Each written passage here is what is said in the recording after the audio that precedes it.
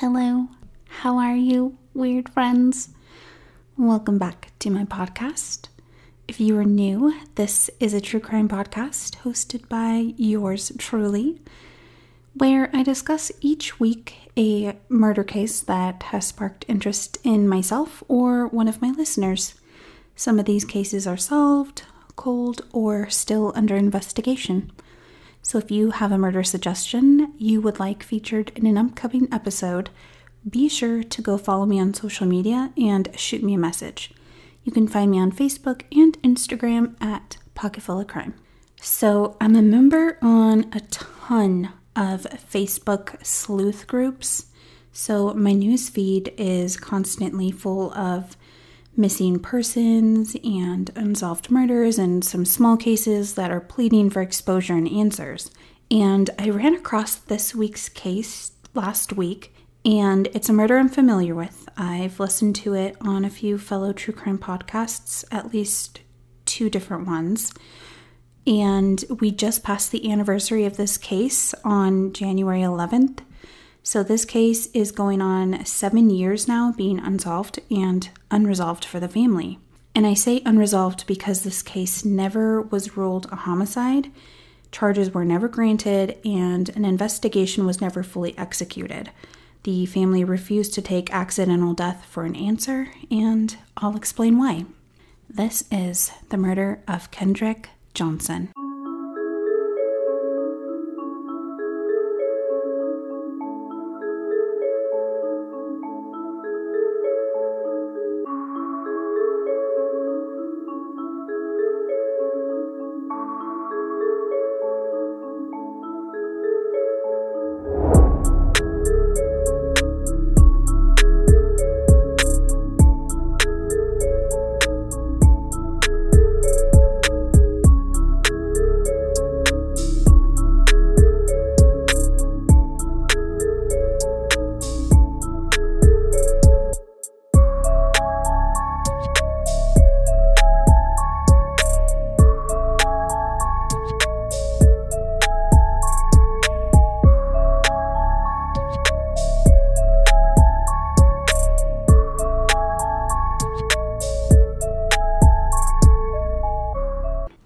This week we are taken to Valdosta, Georgia. Valdosta, Georgia is right inside Lowndes County, only 15 miles north of the Florida state line and 230 miles south of Atlanta. Valdosta is the 14th largest city in Georgia, with estimated population in 2018 at 56,426. Valdosta is home to local Valdosta High School, which has a football program with the most wins of any other high school in the United States. They love their football. Median annual income is $32,000 rounded up, leaving 28% of its population under the poverty line. The median home value in Valdosta is $96,000. Only 37% of its population are homeowners, leaving 62% renters and 14% vacant. Average monthly rent in Valdosta is running $1,015. Let me introduce you to Kendrick Johnson, the victim in this week's case. Kendrick Johnson was born October 10th, 1995, to Kenneth and Jackie Johnson. He was described by family and friends as being a good person. He was a great athlete and played several sports, but specifically wanted to become a professional football player. He was only 18 years old when he passed away. Kendrick attended Valdosta High School, even played on that football team I just mentioned. January 10th, 2013, Kendrick's mother, Jackie, grew worried when her son didn't come home from a basketball game he was expected to attend. Jackie called Kendrick's cell phone numerous times with no answer. She even drove by the school around midnight to look for any sign of Kendrick with no luck. Jackie filed a missing persons report with police immediately. The next morning, January 11th, she arrived at the school's counselor's office searching for answers of her son's whereabouts. While inside, the school counselor's office is when Jackie was greeted with the devastating news her son's lifeless body had just been discovered inside the school's gymnasium.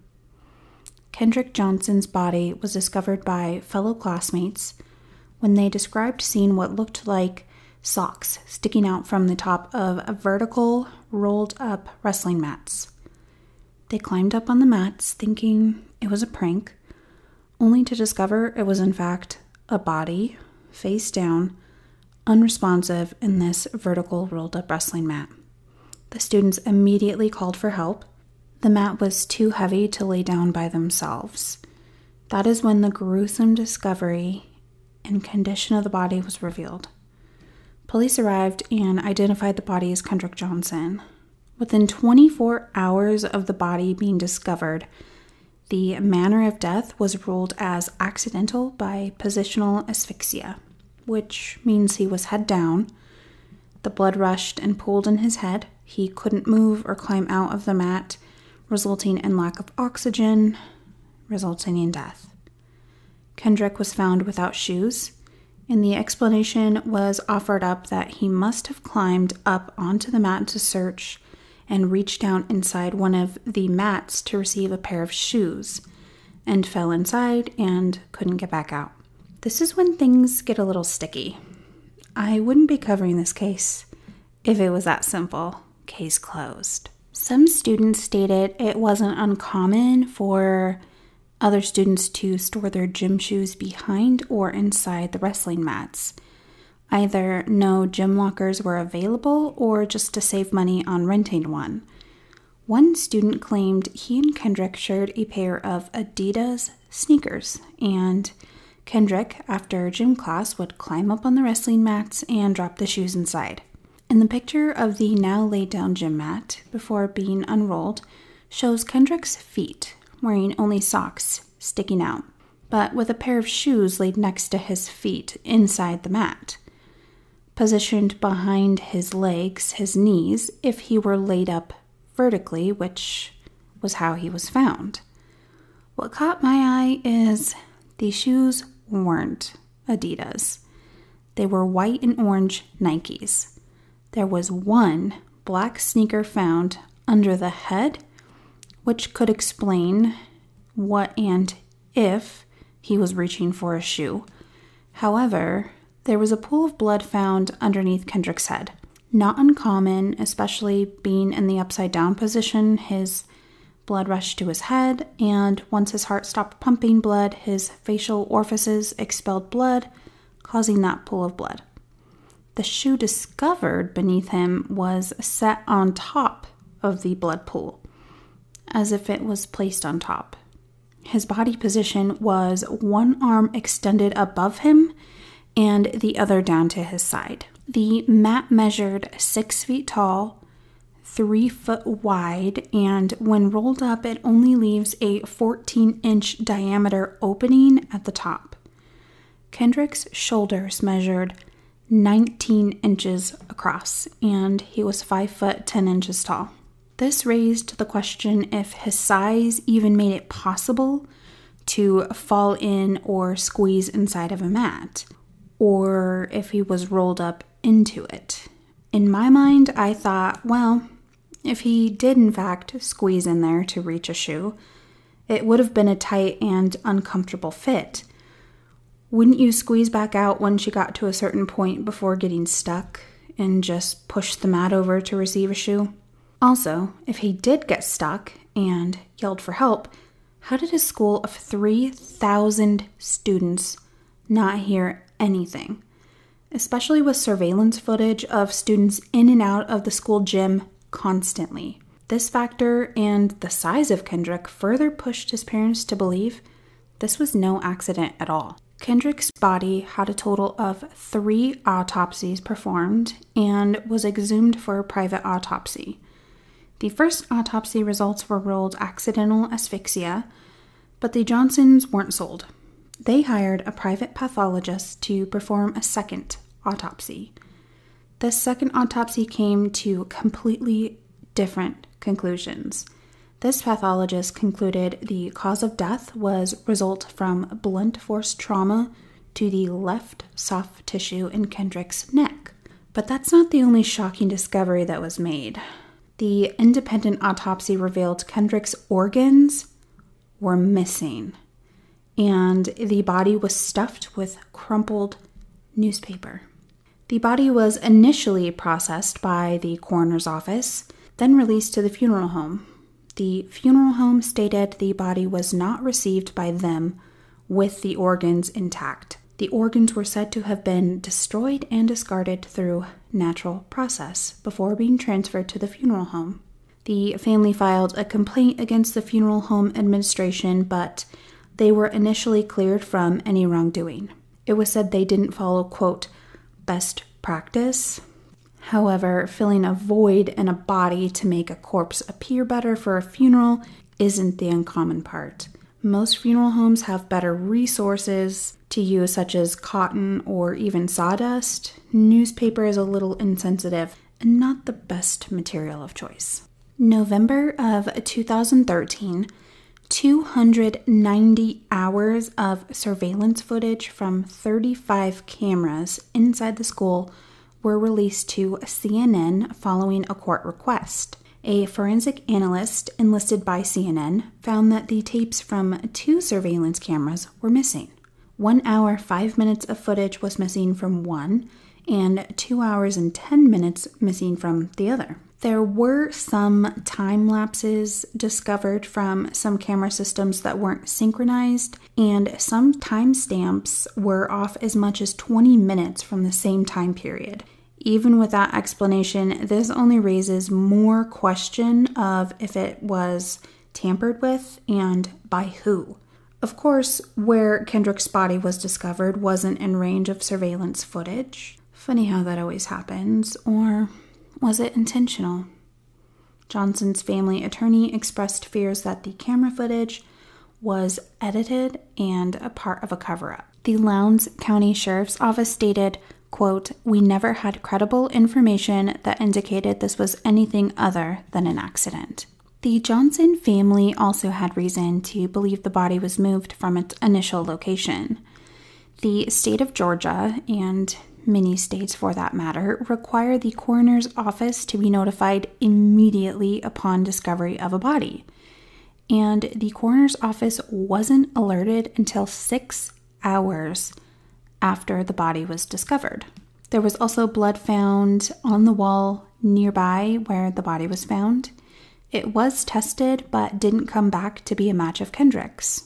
They never did identify whose blood it was.